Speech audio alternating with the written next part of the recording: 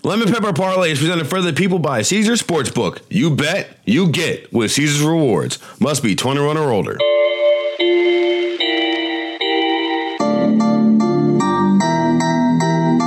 Welcome into another edition of the Lemon Pepper Parlay podcast. I'm Martin Weiss, joined here with a kid from Kansas City, Mark Gunnels. And Mark, where do you want to start? We had 4 games this weekend. 3 of them were very entertaining. One of them was kind of a swan song. It's where Cinderella went to die, the divisional round, and sure enough, she did. Yeah, I mean, we could start in chronological order. Start with that game. That was the first game of the weekend with the Houston Texans going to Baltimore.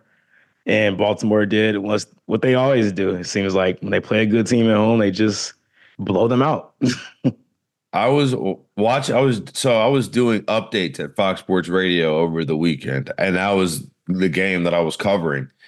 And I had to keep refreshing the box score because I'm like, wait a minute. The Texans only have 15 yards rushing at halftime? Wait a minute. The Texans only have 20 yards rushing? Ended the game with less than 30 yards. 31 yards rushing, I think, the whole entire game. I really kept thinking, like, there's no way. I went from the ESPN box score to, like, the Action Network box score, just CBS box score, just to double check. Because, like, this can't be right. This can't be real.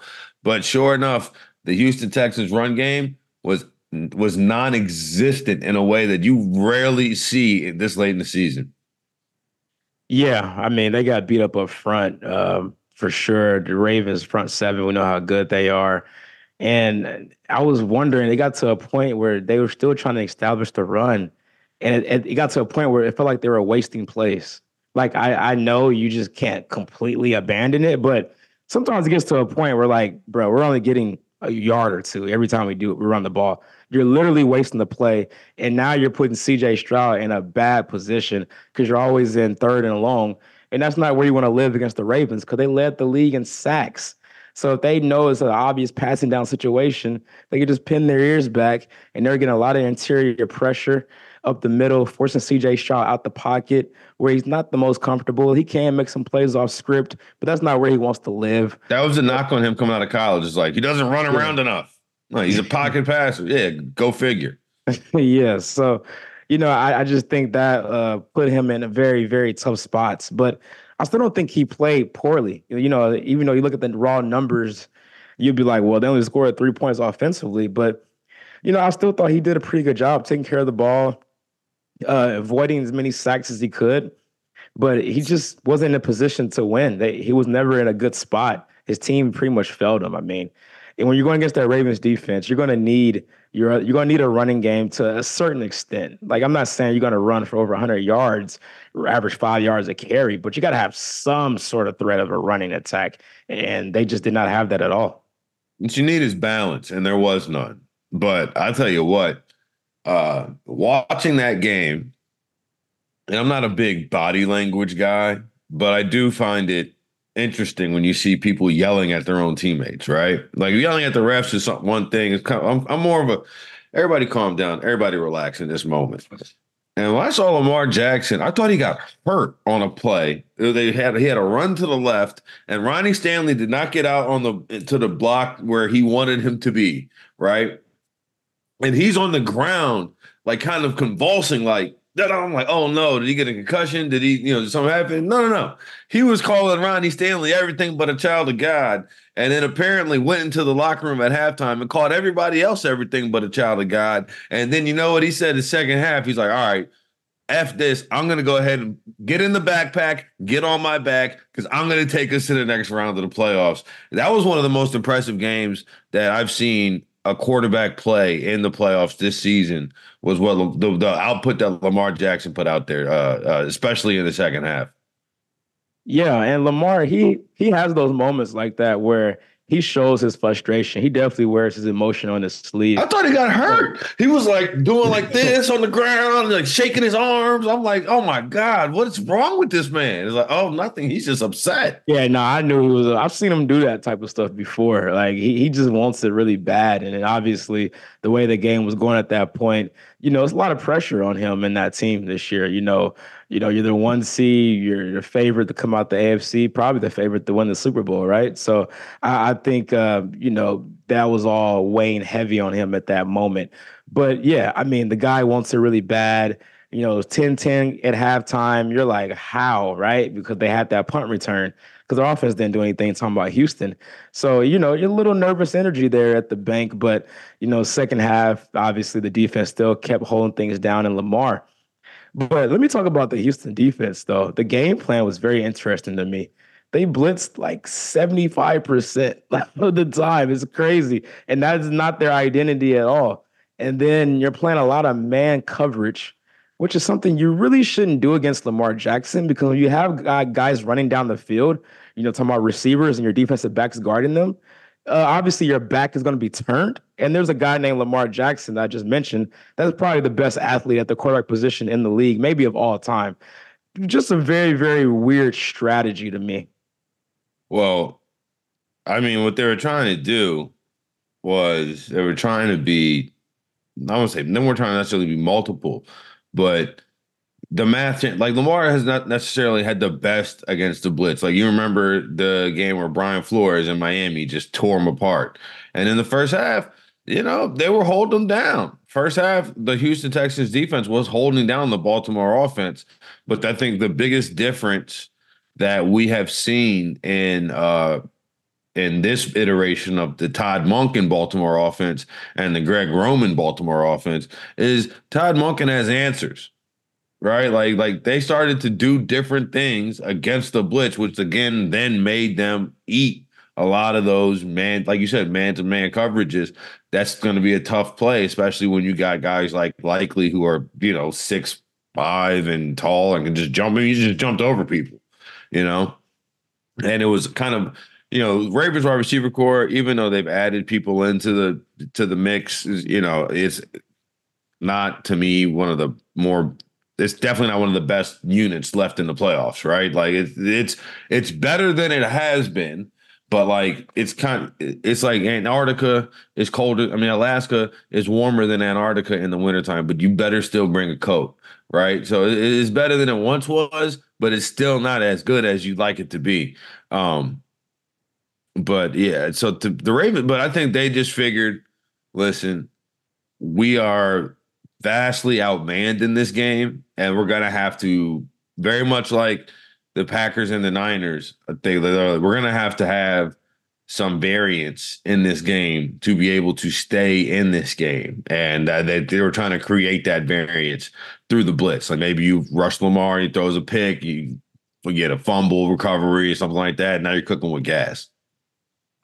Yeah, I understand that thinking. When you're undermanned, you feel like you got to do things to kind of, get a cheap play here or there. You're talking about like a turnover, first speed his clock up a little bit. Maybe he throws an errant pass. So I understand that. But at some point, I mean, it just has to be demoralizing when you just see a whole lot of green field and in the middle of the field for Lamar Jackson. He's like, well, I'll just take a little 20-yard run right here. Why not? So I just think there was no type of adjustments. And yeah, I know they did in the second quarter, especially. They were getting after him. But like you mentioned, Tom Monken has answers. And you saw that in the second half. It looked like Houston didn't adjust at all. But I mean, we both picked the Ravens to win this game. I don't think we expected to be in this type of fashion. Definitely had Houston covering that 9.5 spread.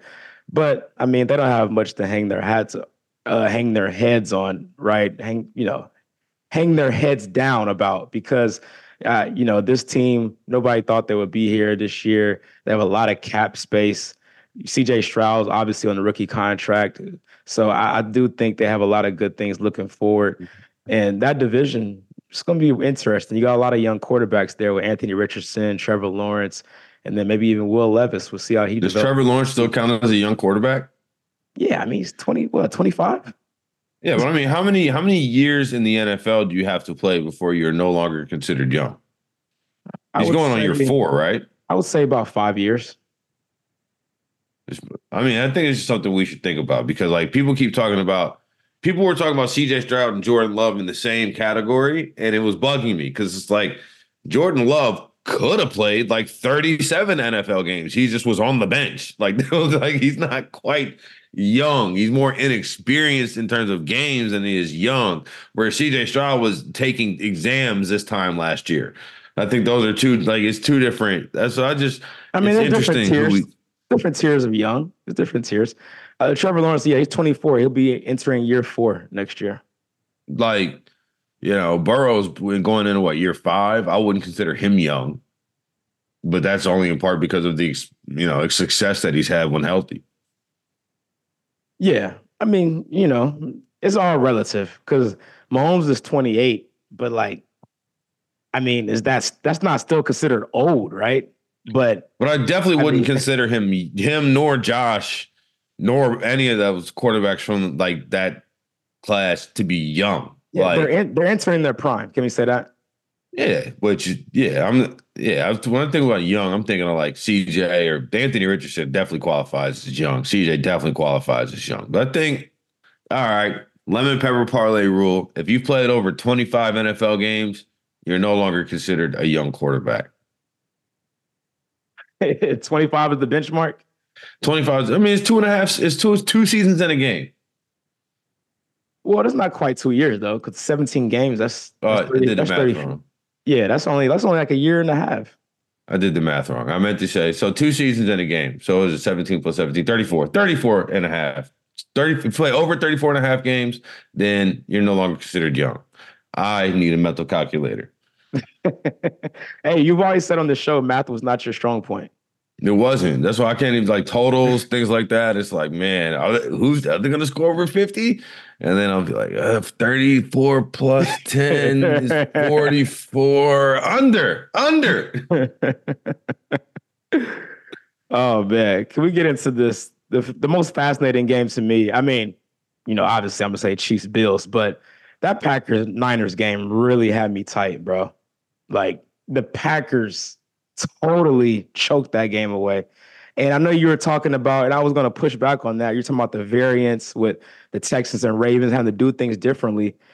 That's not how this game felt at all. It felt like the Packers were the better team that day. Now, obviously, overall, I know the Niners are a better team, but on that particular game, the Green Bay Packers were clearly the better team. Now, I think a lot of that went into with Brock Purdy and his small hands not be able to play in the rain. I think that was a thing. I really do. I know we may want to just laugh at that stuff, but that stuff matters. And you could tell, like, he was not comfortable. I mean, there was one play, we saw the replay, where he was wiping the back of his pants before he threw the ball. Like, it was clearly bothering him. And I know Jordan Love threw the 2 picks. I'm sure you're going to try to rag on him. I know. But he actually played I'm gonna rag on him. I just what I was saying. I was saying like last week that 21-1 touchdown interception ratio. Either he is the next coming of God in a football helmet, or he's gonna throw some interceptions in this game. Like it's just like one of the like either he's the best quarterback we've ever seen in the history of quarterbacks, or he's likely gonna throw some picks. But I know it's always this weird thing to say this, but I think it truly fits in this situation. Besides those 2 picks, he actually played a really good game, man. No, he was throwing some dots. I thought he was in control for the most part. The Niners really didn't get any pressure on him. And then when they did, he did a good job of avoiding sacks. I think there's one part of his game that people don't give him enough credit for is his escapability. So, I mean, the Packers really had that game. Debo went out. You could tell the offense looked way different, especially in those conditions, because Debo can kind of be a cheat code. You can just hand the ball off to him or do a reverse, and he'll get you like 20 to 30 yards. So they didn't have that aspect. So I know, and this is I thought about you. I was actually going to text you this, and it's kind of about the Texans as well, but more for the Packers because they actually really could have won that game. Remember, you always tell me about the Chiefs. You got to win when you're not supposed to win, right? This kind of felt like that with the Packers because everybody's going to say, well, they were ahead of schedule. They'll be fine. They're young. They have the youngest roster in the league. But you got to get that one where nobody's expecting you to get it. That's normally the start of like a hot run of a dynasty, something like that. You got to get the first one because after that, everybody's on notice now. Because imagine if you win that game, you're comfortable going to Detroit. That's a division rival. You've already played them twice. You go into that game thinking you can win that game. You already beat them in Detroit on Thanksgiving Day. So I think in a division game in the playoffs, it doesn't even really feel like a playoff game because every time you play them, it kind of feels like a playoff game anyway. So if you're a Packer fan, you're thinking you're going to the Super Bowl. If you beat the Niners on the road, always got to play Detroit. We play Detroit every year. So that Also, if one you're a has to Lions fan, stay. you probably think you're going to the Super Bowl too, but I I mean, I feel your agree, but point. I'm just saying, you get what I'm saying, though, from a Packer perspective. Uh, would like to say that I don't do player props often, but when I do, they cash. Told you Jordan Love was going to throw 2 interceptions in that game, and sure enough, he did. But I think the thing that but the 49ers, here's the key. They reached a new level when they traded for Christian McCaffrey last year, right? And part of the reason why they did that, or why they reached that new level, it's twofold. It's you have a running back who can go and line up in the slot, who can play wide receiver at times, and you have a wide receiver who can go play running back. But you need both of those things to be at the maximum efficiency, right? You need both of those to be at the maximum 49er offensive efficiency. And I think when either one of them goes down, all of a sudden there's a chain in the link that is just a link in the chain, I should say, that is now falling apart. Because I think that's what happened more often than not, more than anything, more than even Brock Purdy in the rain. I think the lights were a little bright for Brock. I think he was erratic. He was throwing the ball all over the place. Like, I mean, I get that it was rainy and wet, but still, throwing a wet football is something that he had to do quite a bit playing for Iowa State, right? Like the idea that this is Brock Purdy's first game in the rain is not true. Like he played in Iowa. It was all types of weather. He was playing in snow, rain, sleet, all types of ridiculousness. I think the lights were just a little bright because he was missing high, missing low, missing left, missing right. And if the difference is the Packers dropped their pick sixes and the 49ers caught their game sealing interceptions, really. Yeah. I mean, the first drive of the game, I think it was the first play of the game, right? Where I think it was Savage. I can't remember exactly. I think it It was was Savage. savage, Yeah, yes. he dropped it. Probably would have been a pick six, and he had It was one a the week savage drop. and he had one the week before. He had a pick six against Dallas, so he could have had it back to back weeks, and that would have set the tone there. But yeah, this Niners team, man, talk about that defense, right? We always think about the Niners, think about how great their defense is. And I've been skeptical about it all year. I think they've kind of lived on their reputation more than actually the quality of play. If you look at the raw numbers, then yeah, I'm sure they're still top five in every single category. But when they play a team that like this, like, right, you got Matt LaFleur, right, against Kyle Shanahan, really, really good buddies. They know each other very well. And you could tell it, right? Because LaFleur came out, they had a good game plan, man. They kept things simple. They actually had Jordan Love under center, a lot of play action. Aaron Jones was eating. And that front, man, they're not getting the pressure that you're used to seeing. But I think a lot of that has to do with, we're talking about how Houston, you have to be balanced. And that's what Green Bay was. So they kept that defensive line and the linebackers on their toes because they had to thread the run. And then you had the pass game cooking. So you couldn't just pin your ears back, Nick Bosa, and say, I'm just going after the quarterback, because you have to respect the run game as well. The thing for me, what bugged if you go back and watch a game prior to, 19, so you go back and watch a game prior to this season, right? Or to last 2 seasons. People have been doing the quarterback sneak since the beginning of football. And because the Eagles decided that they want to put 2 running backs behind the quarterback and have them push, now because of that, the Packers did not get that first down because no one can see where the ball is because there's freaking Aaron Jones and the other back on the other side are blocking the ball. Like, legit, like they would have gotten that first down and if they had just ran their standard quarterback sneak. We saw Buffalo do it a few times during the Kansas City game, which, you know what? Kudos to you, Buffalo. Thank you very much for remembering that since literally the start of football, Super Bowl I, they were doing quarterback sneaks.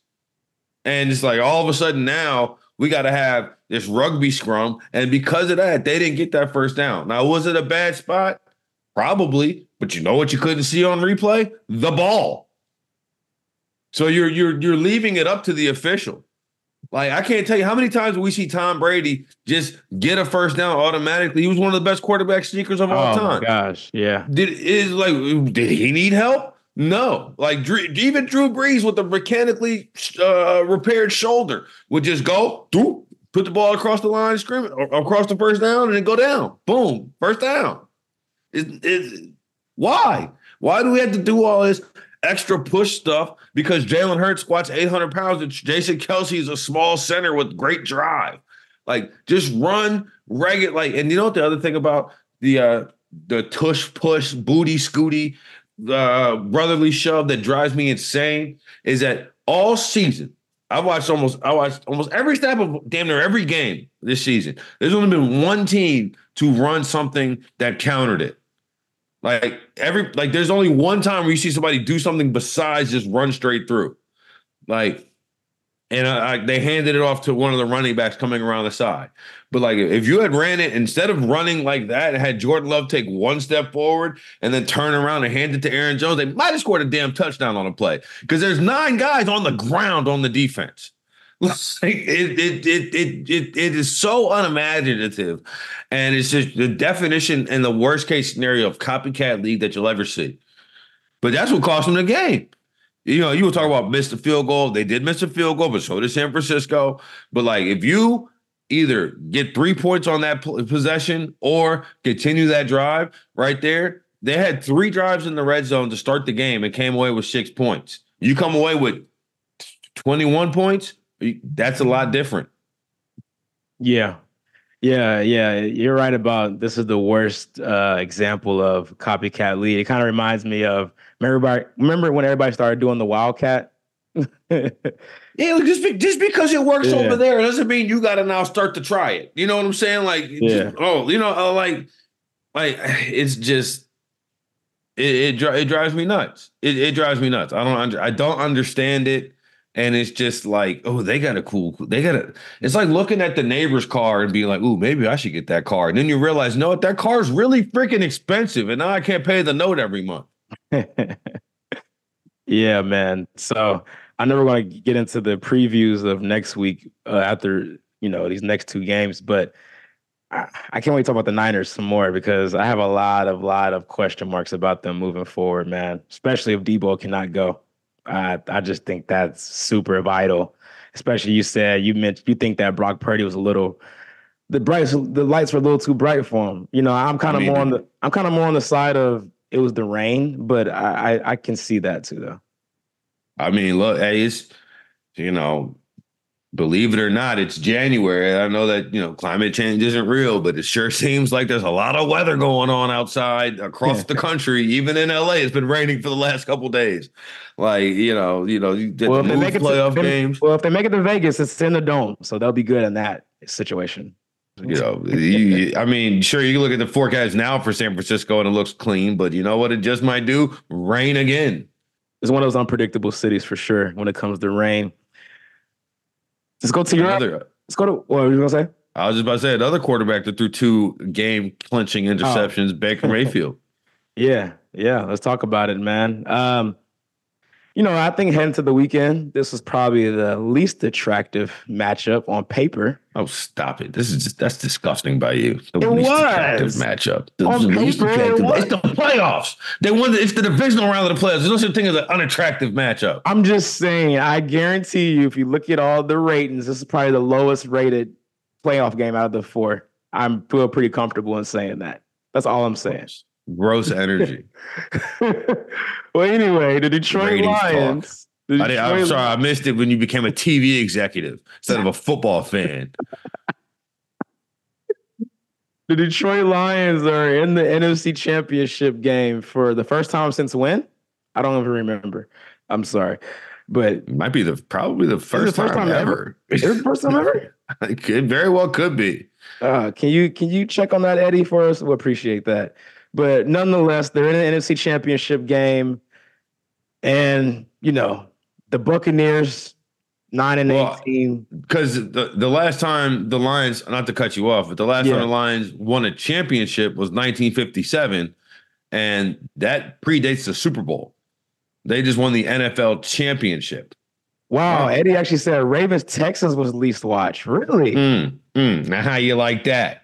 How I you thought like just that? Least attractive matchup, my. I, I thought I saw something that said that was the most watched ESPN playoff game ever. I don't know. These things Because are it was the most watched ESPN playoff game ever. But that just because they yeah. generally don't play playoff games on ESPN.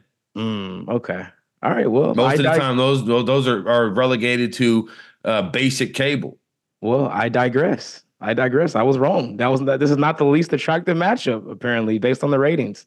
There's no such thing as an unattractive matchup. But no, I'll let you take the floor on this game first, because I'll be quite frank with you. I watched a lot of the game, but I was in transition of getting ready for the Chiefs game, so I had to go to the store. I just flew back in from Kansas City to LA, and my flight got delayed, so I did kind of miss some of this game. I saw you were boarding Group C, Southwest. No, it was B. It was B. I was B. Well, I was looking at what you posted on Instagram. Well, maybe I just was, yeah, but I was B though. I flew Southwest for like the first time in God knows how long. And I was like, this is just madness.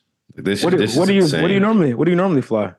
I'm not really American? a whatever's on Delta? Google Flights. Like Oh, Southwest is normally on Google Flights, so like okay. whichever one is the cheapest. I'm not stingy. I'm not picky. I'll get on a Spirit flight, but whatever I could book with my credit card points, really. And that's how I ended up on Southwest back from Vegas. And I was just like, wow, this is madness. Because here's my little secret. I always board like the second or third group, no matter what it says on my boarding pass. Why? Because I don't feel like sitting there waiting all this time. Like I don't normally have an overhead bag or whatever, but it's like a lot of times as I'm about to board a flight, I've been sitting at the airport bar for a while and I have to go to the bathroom and I'd rather go to the bathroom on the plane than in the airport and somehow like get left or something like that. So like after they do like the first class and they're like, all right, we're in the boarding group 2. Yeah, I'm generally going to get up and walk on the plane boarding group 2, See, and I'm yet to be I'm stopped. I'm picky. I need a window seat. I'm a window seat guy. Well, see, where I could the flights that I normally on, you could pick your seat. So like, I see what you're saying. Okay. yeah, Southwest is the one that is all, you know, boom, boom, Yeah. boom, boom, boom. You got to board here. You got to board here. You got to board there. But like I flew Delta to Vegas last weekend and I just boarded whenever the hell I wanted to. I just got up, you try to get on first class, something like that. Yeah, all right, hold on, partner.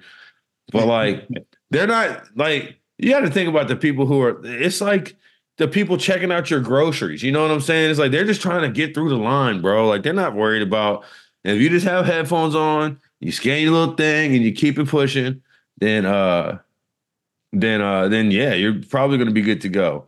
But no, so I was in San Diego watching this game at a Lions bar with Oh, my really? stepbrother, Oh, wow. and a good friend of mine who was in town. But for me, like I've heard a lot of different commentary on this. People were saying, like, I thought the Lions were in control of this game for the vast majority of it. Um, Baker had a good drive at the end of the first half, but outside of that, one of my main takeaways was as soon as Rashad White scored a touchdown. Did you see his celebration? I did see that. I did see that. Are you familiar with who Blade Icewood is? Not really. So Blade Icewood, may he rest in peace, was a famous underground Detroit rapper, which is Okay. crazy now because every song sounds like it's from Detroit. But when I moved to Detroit, all of that, like those type of beats and just people just blatantly disregarding them while they rap over it, because that's a Detroit staple right there. Like the whole blue, like Detroit rap walks or like groups like the Bucks Clan could Yeah, exist. Do you know what I'm saying? Like yeah, yeah, that. I've been listening to that type of stuff since like high school. yeah, You know, and to find out they're from California, it's like, wow, you guys are really stolen the sound. yeah. Um, but he had a song, and the basic premise of it is, boy, would you boss up and get this money? And there's a dance that goes attached with it, and the dance goes something like this: boss up and get this Yeah, money, I'm would familiar with that you? dance. Boss up and Yeah. get this Okay. money. So Okay. when Rashad Wright did that, it was over for the Buccaneers. It was like there was no way that the gods of Detroit were going to allow the Lions to lose in such an embarrassing fashion. When you come in and do our dance, get the hell out of here. Rashad White too. He's from Kansas City, so I know a lot of people from Kansas City kind of adapt. I guess everybody adapts to Detroit rap at this point, yeah, honestly. But the Midwest connection there, so I'm sure he's very familiar with that. But my takeaways from this game still have major concerns with that Detroit secondary, man. Baker Mayfield threw for 350 yards. I know he had the two picks, but Mike Evans just completely cooked them. I mean, 8 catches, 147 yards with a touchdown. Could have had more. I know he had a couple drops as well. But I will say this. I want to say, and I've been saying this all year, and I know David Montgomery's good too. I think Detroit needs to lean more into Jahmyr Gibbs, man. I mean, he only had 9 carries, but he had 74 yards, like over 8 yards a carry. He had a touchdown. And then in the passing game, he did have 4 catches for 40 yards as well. But I think his volume needs to increase even more than what it is because he's super explosive, man. Like I even said it before, when I watch him play, he really reminds me of Jamal Charles. I know Kansas City Chiefs great. Like he is super explosive with the ball in his hands, man. And I just think that's such an advantage because he's literally faster than everybody on the field. And if you give him the ball open space and they have so many weapons, right? Like you have so many guys out there like JMO, right? Ahmad St. Brown, Sam Laporta. You have so many guys you got to worry about. So I think there's so many opportunities for him to get an open space and to really be a game changer. But I just want to see his volume increase a little bit more. Me too, because I definitely drafted him in our fantasy postseason draft, of which we are in third place right now. What didn't help was Kansas City's defense not stopping Josh Allen at all, really. That didn't help because I drafted Kansas City's defense and everybody else took Kelsey. I took Njoku and Kincaid for the tight ends because I kind of figured tight end is a non-premium position and everybody was going to take Kelsey. So I was trying to zig instead of zag. Kelsey had 2 touchdowns. Jahmyr Gibbs has had 2 touchdowns in back-to-back games, and he outscored who everybody else took on Detroit, was Amon-Ra St. Brown. So maybe if Kansas City's defense could force a turnover or two, we could score some more points here. But speaking of turnovers, how about C.J. Gardner-Johnson, Baker Mayfield going back and forth, pre-game with CJ saying that they have a lot of weapons, but they had a good quarterback, so on and so forth. And then Baker saying that CJ needed to watch more film because Russell Gage hadn't played all year. And then CJ getting the interception and then handing the ball to Baker Mayfield on the sideline. CJGJ is one of the elite stuff talkers in this league. And I always like it when they end up are able to pay it off. And I knew when he signed in Detroit that he was going to be the type of person that the city would rally behind because of who he is I and was his just gonna energy. say, I was just gonna say he embodies, I feel like everything Detroit is about.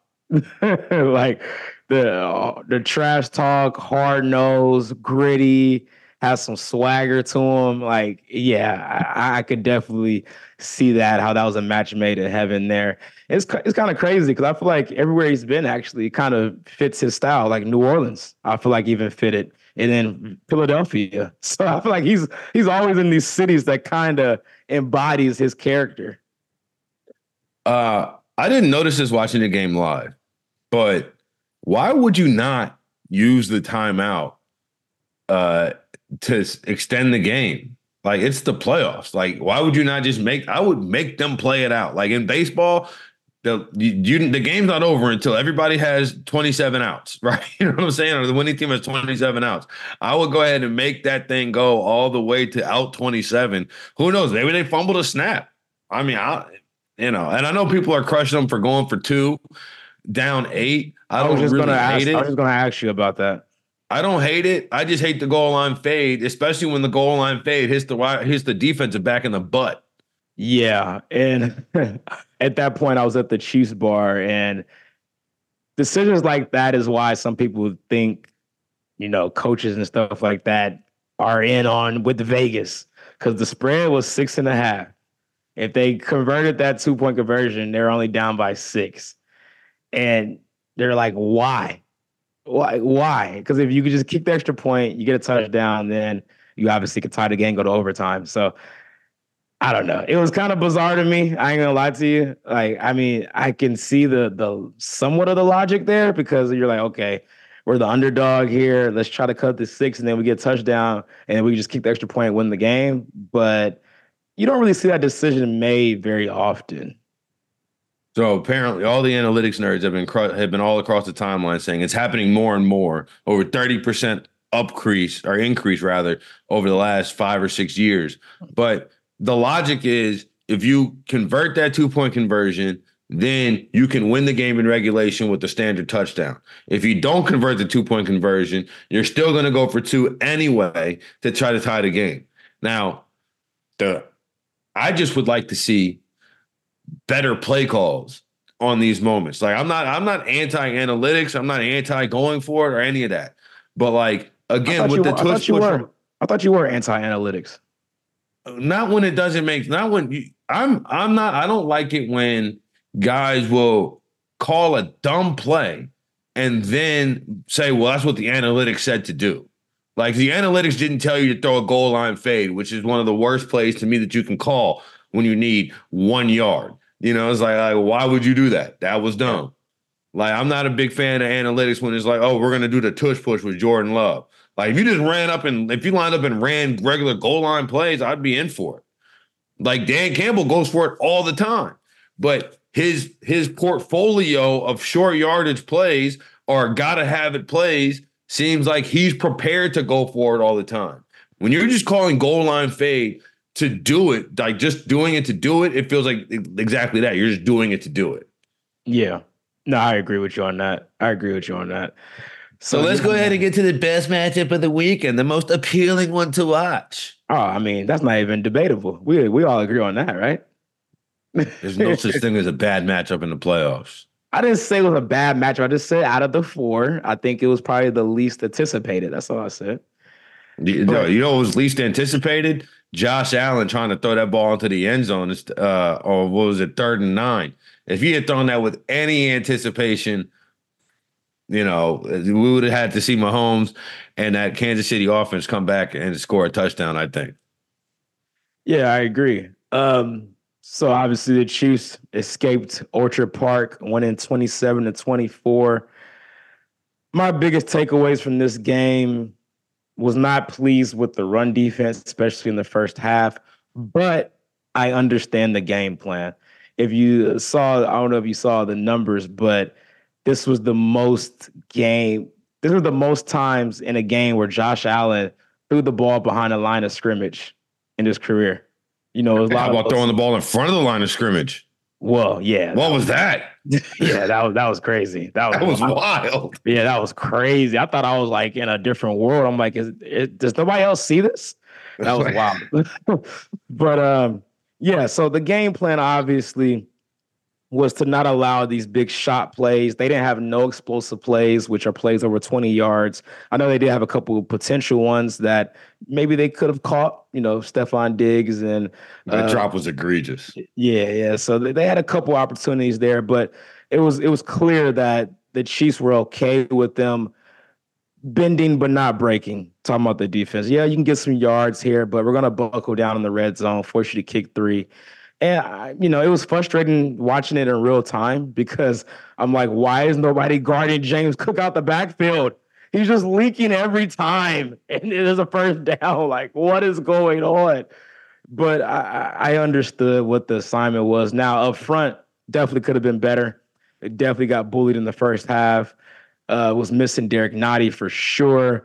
Chris Jones was not even in the game on the early downs, but he's not the best at run defense. But still, I think when you're short another defensive tackle, maybe want to have a Chris Jones out there a little bit more, just a little bit. Maybe crazy thought, but all in all, I think the second half was a lot better. And that's one thing the Chiefs have done well defensively is making halftime adjustments. They allowed the fewest second half points out of any team in the league this year, and the Bills only scored 7 in the second half at this scoring 17 in the first half. So I was pleased with that. And then the offense looked really crisp, man. I mean, I know early on we were settling for field goals, but the ball was moving. We had a good balance. Pacheco was setting the tone early. It had some CEH mixed in there as well. And then it just set everything up for Mahomes and the play action game. And how about MVS?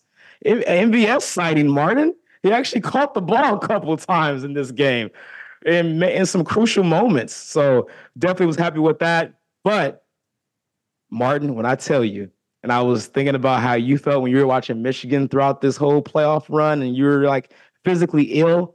When I tell you, Martin, I was physically ill when McCole Hardman fumbled the ball at the 1 yard line.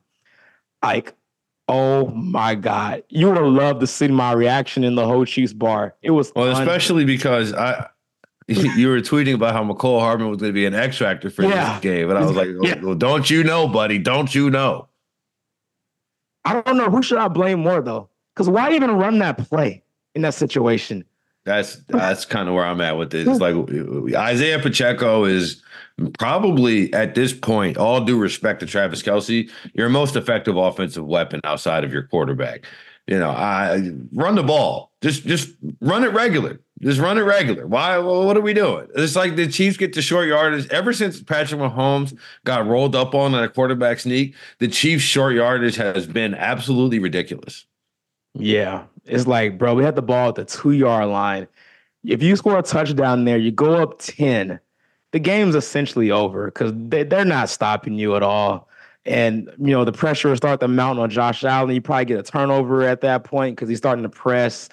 And I'm like, there's no way our season can end like this. There's no way. But luckily, the defense still buckled down and we're able to escape because it shouldn't even came down to that. And I'll just say shout out to your defense for picking up the offense because everybody else would have said, that's why it's the worst rule in football. No, the end zone is a special place. And if you reach out like a on the goal line, you get it knocked out of your hands and it goes out the back of the end zone, you shouldn't be rewarded. The punishment should be punitive. It should be something where you lose the ball. You know why? Because if you're on offense and you fumble the ball at the back of the end zone, you know what? The other team gets 2 points.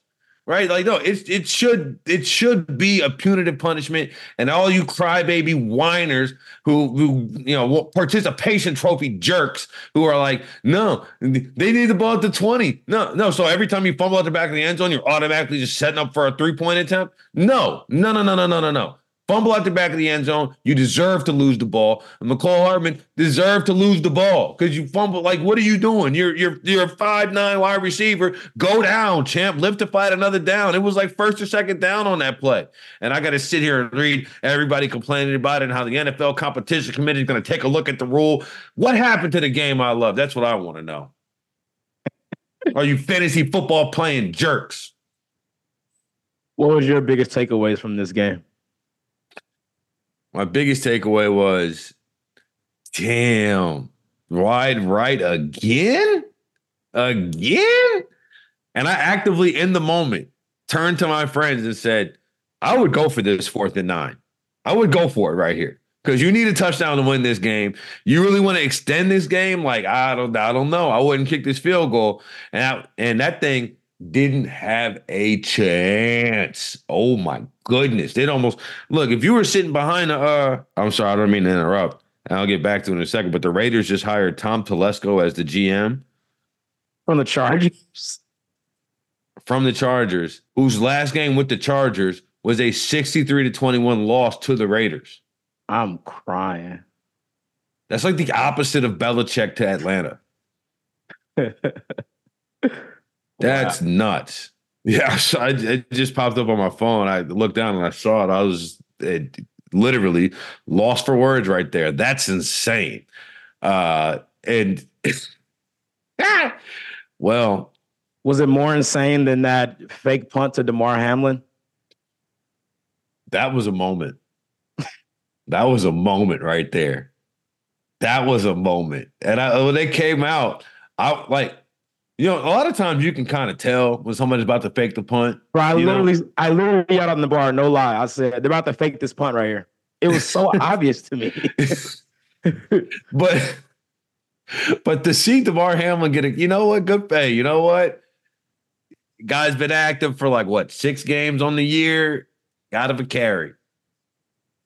I was just like, that's when you guys texted like, are we still good to record at the same time? And I was like, I guess so. Are you guys not watching this game?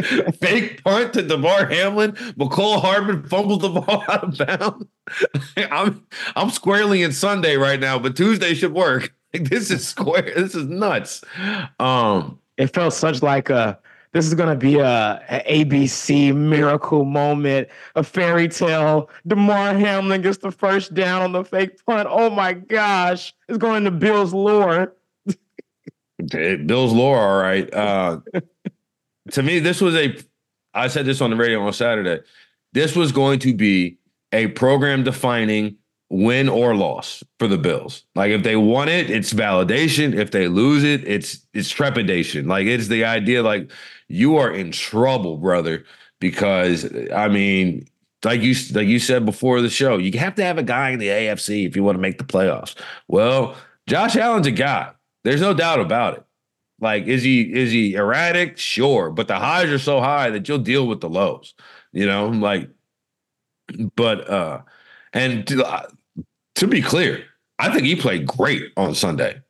I know that he had there was a couple drops. I don't know how you throw that ball to Diggs better. I'm sure you could have made it a little bit of an easier throw. The safety was able to catch up to him, but still, it was 65 yards in the air. Like at that point, you're going to need somebody to make a play for you. Yeah. But I am seeing. I'm not necessarily surprised to see the go around of people who are now pushing back on Josh Allen. I just would like to say, welcome to where I've been. Speaking of Josh Allen, you see where his cap hit jumps next year? This year it was 18 million. Next year, 47 million. That's expensive. Yeah. And they're still on the books for Von Miller. Remember that contract? He had 0 sacks this year. I mean, he only had, I read somewhere for the contract he made like $2 million per tackle, which good work if you can get it. Wow. So I'd like to make $2 million per tackle. Maybe I can make 1 or 2 and pull it out. Real quick though, before we preview championship weekend, where do you think the Bills go from here? Like, what do you see as their future holds now? I think they're going to be on the Saints with Breeze plan, and that's just rob Peter to pay Paul, kick it down the line, because as much as maybe you move on from the head coach, maybe because I think that team gets tight in tight moments, and I think that it was evident in that last drive where they were doing well, driving the ball down the field, trying to control the clock and all of that, but then all of a sudden, first down went haywire, third down went haywire. And let's be honest, if Josh Allen, slides to the right just a step and delivers that ball to the end zone, then they're in good shape. But I mean, how good a shape? Because then the score would have been what? It would have been 31-27. 31-27. And Mahomes gets the ball back with a minute 50 on the clock. 2 minutes, like at the 2-minute warning. 2 timeouts. And you couldn't tell me that everybody in Buffalo wouldn't have been clenched to think that, it's happening. It's going to happen again. It's going to happen again. It's going to do it to us again. Yeah. I will say, though, from a Chiefs perspective, I would have been in a complete panic if they would have went for it on 4th and 9. So I'm glad they kicked it. I'm so relieved they kicked it. Because if they would have got that fourth down, they could have milked the clock until the very end, and then Mahomes wouldn't touch the ball, and they could have got a touchdown to win the game with, like, no time left. So that definitely kind of let us off the hook, because even if you make that field goal, Mahomes only has to go down 30 yards or so to get in the field goal range with a minute 47 left. And the way their defense was playing, they were not stopping the Chiefs from getting in the field goal range.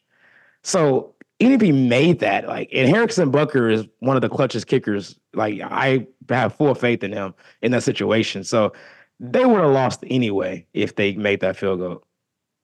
Probably. I would have. I mean, I only made one bet this weekend, and that was it. I bet pretty heavy on the Chiefs, both money line and the spread. Like I told you last week, there was only going to be one upset, and there only was.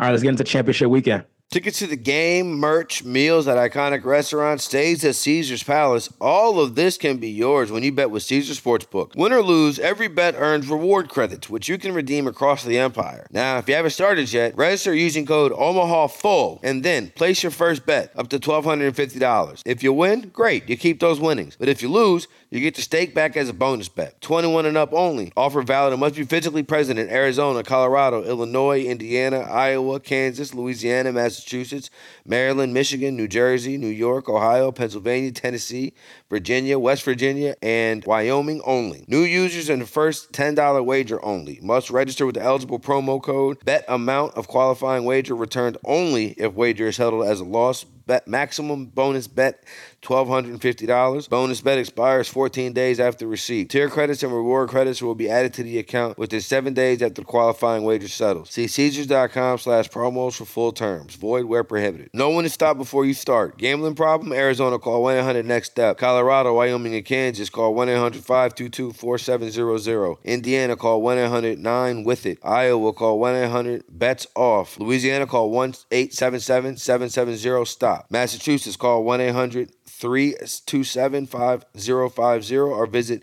gamblinghelplinema.org. Michigan, call 1-800-270-7117. Illinois, Maryland, New Jersey, Tennessee, Virginia, West Virginia, Ohio, and Pennsylvania. If you or someone you know has a gambling problem, crisis counseling and referral services can be accessed by calling 1-800-GAMBLER, or in West Virginia, visit 1-800-GAMBLER.net. New York, call 877-8-HOPE-NY or text HOPE-NY to 467-369. Hey, it's Kaylee Cuoco for Priceline. Ready to go to your happy place for a happy price? Well, why didn't you say so? Just download the Priceline app right now and save up to 60% on hotels. So whether it's Cousin Kevin's Kazoo Concert in Kansas City, go Kevin, or Becky's Bachelorette Bash in Bermuda, you never have to miss a trip ever again. So download the Priceline app today. Your savings are waiting. Go to your happy place for a happy price. Go to your happy price, Priceline. Mother's Day is around the corner. Find the perfect gift for the mom in your life with a stunning piece of jewelry from Blue Nile. From timeless pearls to dazzling gemstones, Blue Nile has something she'll adore. Need it fast? Most items can ship overnight. Plus, enjoy guaranteed free shipping and returns. Don't miss our special Mother's Day deals. Save big on the season's most beautiful trends. For a limited time, get up to 50% off by going to BlueNile.com. That's BlueNile.com. All right, Martin, before we preview championship weekend, got to talk about your Michigan Wolverines and your head coach, who may be your former head coach here pretty soon. Based on reports, he's had a second interview with the Chargers, and they feel like he's close to becoming the Los Angeles Chargers' new head coach. So I'm just going to leave the floor open for you. Yeah, I feel like a multimillionaire, so I guess that's how I'll pay my bills next month. A lot of vibes on the Bills, right? Just vibe it out, man. To misquote Marlo Stanfield, do it or don't. I got somewhere to be.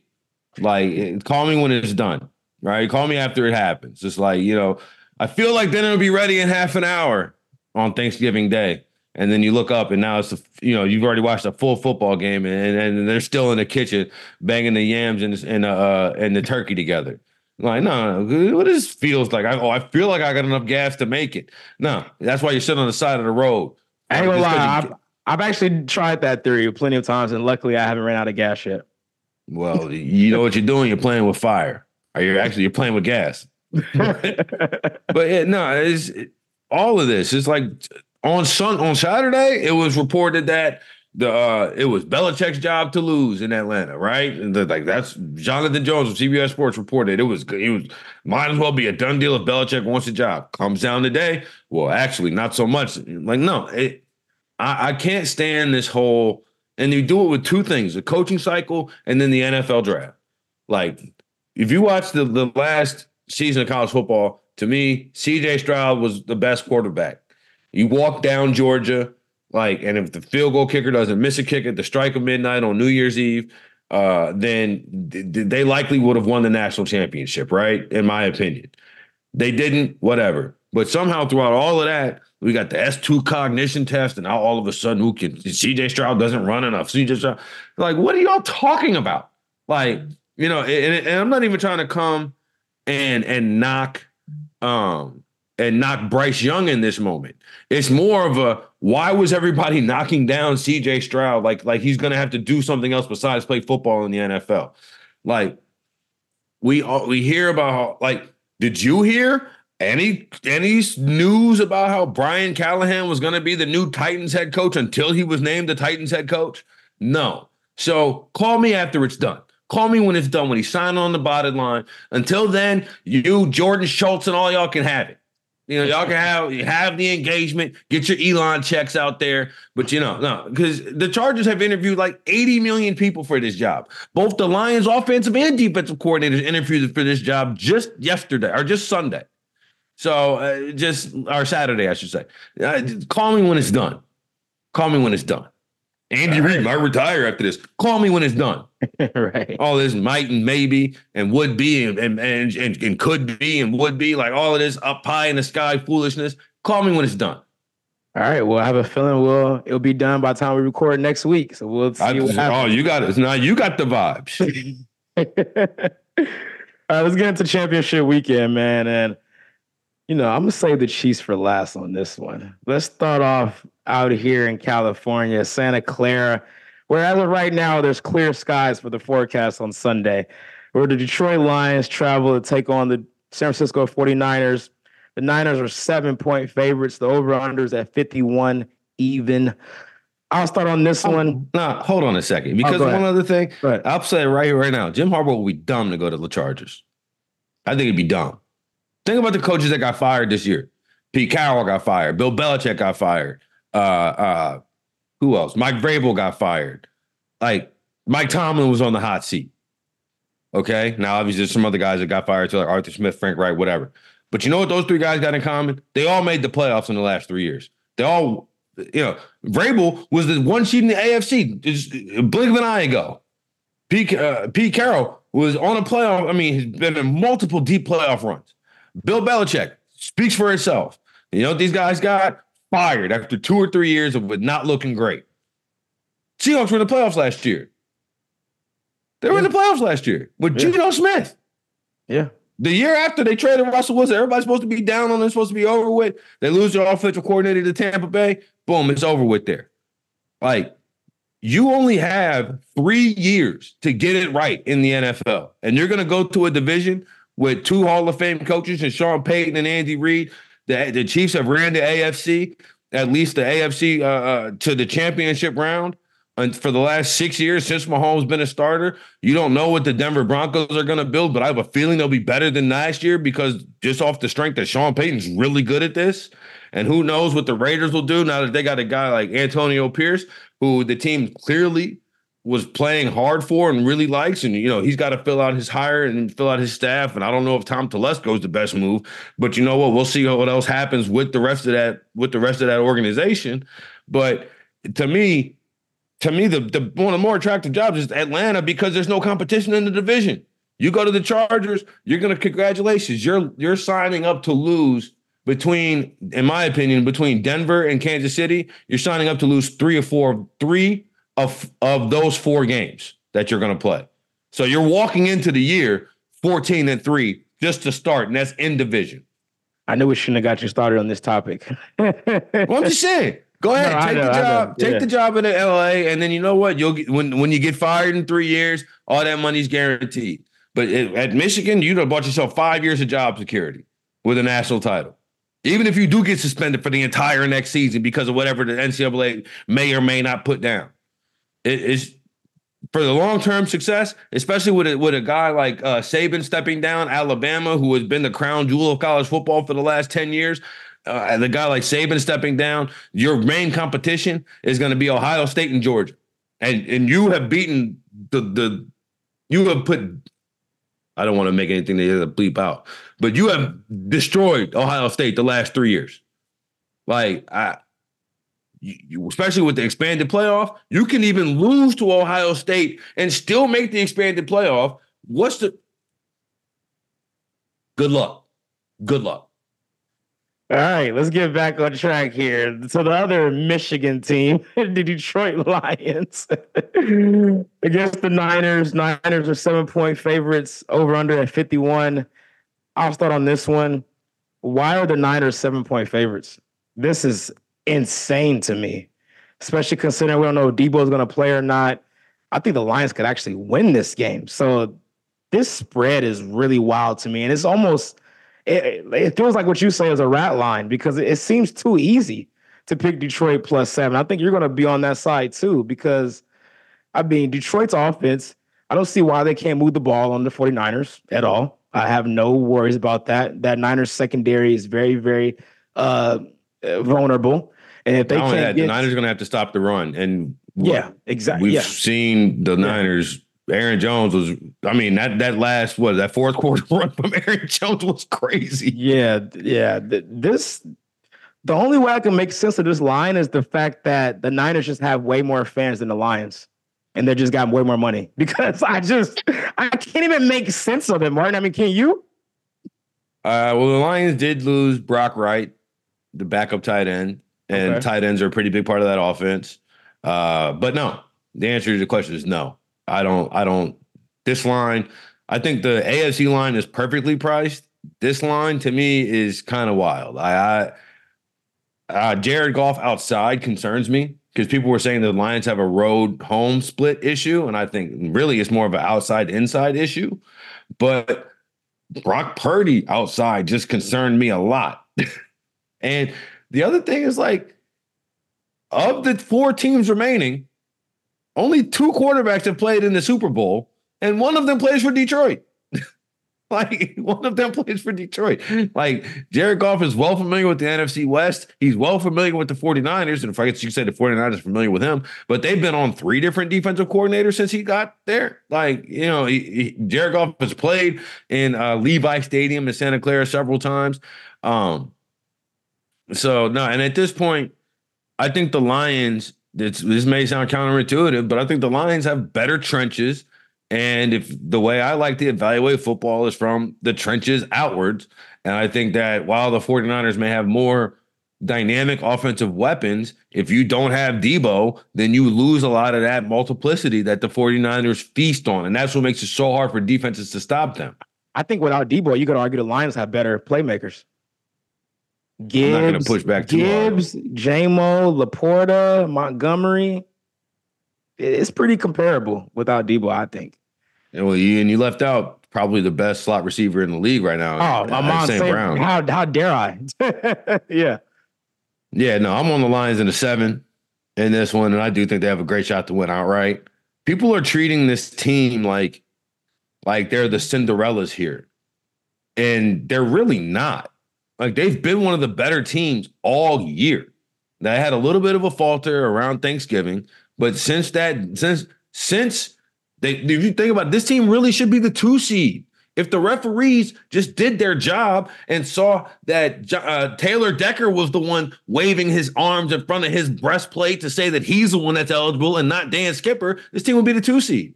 So no, I think this to me is the 1 seed versus the 2 seed in the NFC, especially when you look at the stinker the Cowboys laid out there. Yeah, I'm definitely taking the 7 points here. Yeah, I totally agree. No pushback at all. And so the next game, my Kansas City Chiefs are traveling to the bank, M&T Bank in Baltimore, take on the Ravens. This is actually be their first home AFC championship game in that stadium. Because a lot of the times back in the day, they were on the road and had to play like the Bradys and the Steelers and things like that. They never had a home AFC title game. So the Ravens are 3.5 point favorites. The over-under is 44.5. I'll let you start on this one. This is tough because I just want to automatically take Mahomes as an underdog, right? Like that a lot of times is the only handicapping that you need to do when you see Mahomes as an underdog, like around the field goal. It's like, well, you can't give me Kansas City, but this year it would have burned you quite a few times. I think that this is going to be the best team that the Chiefs played all playoffs. Obviously, it's not a hot take, but also the healthiest team that the Chiefs have played all playoffs. Like AJ Klein was calling plays for Buffalo's defense. AJ Klein wasn't on the roster in September, for Buffalo. Miami was missing 8.5 defensive starters, and you could tell that they were 1-2-3 Cancun because it was way too cold out there for them boys. I think this is going to be the Chiefs' biggest test of the playoffs so far. And I'll go ahead and take the 3.5, but I do think that this is a 27-24 game Baltimore's way. Okay. Yeah, I'm definitely taking the Chiefs on the spread. I'm taking the Chiefs to win this game. I'm not betting against the Chiefs in the AFC Championship game. I mean, don't get me wrong. It's not crazy. It's not a crazy take to think the Chiefs might make the Super Bowl. I'm not, this is not like week 11 where it's like, dude, what are you looking at? Although I will say the Chiefs, it is really giving me vibes of, you're one of these people who like to do this. Of last week was the Super Bowl for the last week was the real AFC Championship game, and now they're like, no, this is the real AFC Championship. Oh no, game. I wouldn't. No, I wouldn't. No, I didn't feel that way at all about this one. Nah. But you know what I'm talking about. Yeah, I know what you're saying though. But yeah, I don't think that applies here though. The Ravens are clearly been the best team thus far. So I do know. I will say this though, Martin. I'm kind of going to your thing in a different way. I think the winner of this game does win the Super Bowl, though. I will say that. I don't think the NFC, whoever wins, is not beating either one of these teams. I will go out and say that right now. So I think the Chiefs win this game. It's going to be very, very challenging. But I will say at the same time, Baltimore, I looked at their schedule, right? They haven't really faced many quarterbacks that is able to ad-lib and do things off script. If you look at their schedule, they haven't really faced those type of quarterbacks this year. So I do think that is going to be a major factor. I think you have to see Mahomes use his legs a lot more in this game. So I would definitely take his over on his rushing yards, whatever that is. Because I do think he's going to have to do that in this game because they have a really good secondary. Marlon Humphrey will probably be back this week. He didn't play last week against Houston. So, but at the same time, we talked about it earlier. Can the Chiefs run the ball on them? We've seen Pacheco look really good actually, lately. But this is going to be a different challenge. You're going against that front. So if they're especially without Joe Tooney. Well, we don't know for sure. It's still up in the air, but it doesn't seem likely. But even if playing right guard, if he's got a hurt right pec, it's going to be a lot harder to block that A gap. And Justin Madubuike is like top 3 defensive tackles in the NFL, top 5 defensive tackles in the NFL. He's going to be a handful. Well, Tony, he's left guard though, but I get your point though. But yeah, so if they're able to run the ball, I think that goes a long way as far as the Chiefs winning this game. And then on the other side, you're not going to shut down Lamar Jackson, but can you just at least contain them? Can you force them into some 3rd and long situations? Is Willie Gay going to play? Yeah, he says he's going to. At least he tweeted after the game. He said he'll be good to go. So because that's like the designated spy for Kansas City's defense. And if he can't go, that's gonna make things very, very interesting. Yeah, they definitely need him, but I think he'll be good to go based on what he said on Twitter. So we'll see, man. It's gonna be a hard game, but all the pressure is really on Baltimore, man. To be honest with you, the Chiefs have won before. They've been here before. This is Lamar's first AFC Championship game at home, and I think getting out to an early lead can go a long way because maybe you can throw them off their game plan a little bit where they just can't rely on the run game, and just try to just play ball control. Yeah, to me, it's just about the Chiefs defense. The Chiefs defense has been the better unit all year. The Chiefs defense has been, even though they didn't necessarily play, I think there was a lot more Buffalo offensive miscues than great Chiefs defense against that Buffalo team. But they're going to have to really play really good defense in order to win this game, I think. And I'm not necessarily concerned with Mahomes, but I'm more concerned with the offense output that I saw all season prior to really Sunday, right? Like the idea that all of these guys are now going to be able to just snap back into, McCole Hardman is going to be the X factor, and MVS is going to stop dropping balls, and Travis Kelce, he played the fewest snaps he's ever played this season. How is he feeling right now? I know that his brother feels great, jumping in and out of the stands and chugging beers with no shirt on and so on. But it's just, the Chiefs to me put their best game on paper and on eye test on Sunday. So maybe they're playing their best football at the biggest time of the year, which would be great scheduling and great timing. But I still have this image of Mahomes throwing his helmet and yelling at people on the sidelines, and because we saw way too much this year for it to just not be in my brain. Let's get into our lemon pepper parlay. When you need mealtime inspiration, it's worth shopping Kroger, where you'll find over 30,000 mouth-watering choices that excite your inner foodie. And no matter what tasty choice you make, you'll enjoy our everyday low prices, plus extra ways to save, like digital coupons worth over $600 each week. You can also save up to $1 off per gallon at the pump with fuel points. More savings and more inspiring flavors make shopping Kroger worth it every time. Kroger, fresh for everyone. Fuel restrictions apply. Another day is here, and you're ready for it. What to wear? Check. Breakfast, lunch, and dinner? Check. Planning for what's next and how to save for it? That's where Bank of America can help. For your financial to-dos, Bank of America has experts ready to help get you closer to your goals. Get started at one of our local financial centers or 24/7 in our mobile banking app. Find a location near you at bankofamerica.com/talktous. What would you like the power to do? Mobile banking requires downloading the app and is only available for select devices. Message and data rates may apply. Bank of America N.A., member FDIC. All right, Martin, my lemon pepper parlay for this week. We only got 2 games to choose from. Can you believe it, Martin? It's only 3 more NFL games. Are you getting sad? I am getting sad. The playoffs are always like the feeling of, man, this thing's about to be over. And you know what? To me, I'll go out on a limb. Both of them are attractive matchups. Well, I agree. So for mine, I'm taking Chiefs on the money line, and I'm pairing that with the over in Lions 49ers at 51. I think it's going to be a lot of points scored in that game. I get both of those plays at a good plus 400. I'm going to keep it simple. I'm going to take both underdogs against the spread. I do think the Lions have a shot to win this game outright, especially, again, if Debo doesn't play. I think Debo moves the line. Not like unlike many other position players move the line. Like if Debo was, I think this might be baked into him, like kind of being 50-50. But I'm definitely taking the Lions in the 7, and I'm taking the Chiefs in the 3.5. But I do think that the Chiefs, I would not recommend the Chiefs at 3. I think this is a field goal game, and I see Justin Tucker getting the Baltimore Ravens into the Super Bowl. And you just want to break your friend's heart. That's crazy, man.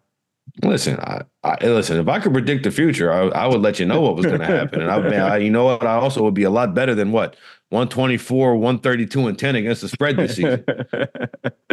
That is right, man. Well, we got 3 more games to go. It's been a fun year. Starting to get a little sad, but hopefully it ends with. You're talking like a guy who's like, your season might be over this weekend. No, I'm talking about just the NFL season in general. Mm-hmm. But I feel good though, right? Because this could be the podcast of champions. Michigan won, Chiefs, Lions. Oh, you claim the Lions now? Wow. I'm not claiming the Lions, but I can't even lie. I'm so happy for so many of my friends and so many of the people that I know in that city that I don't want to be like, you should feel happy to be here because again, you got to win the one that no one's expecting you to.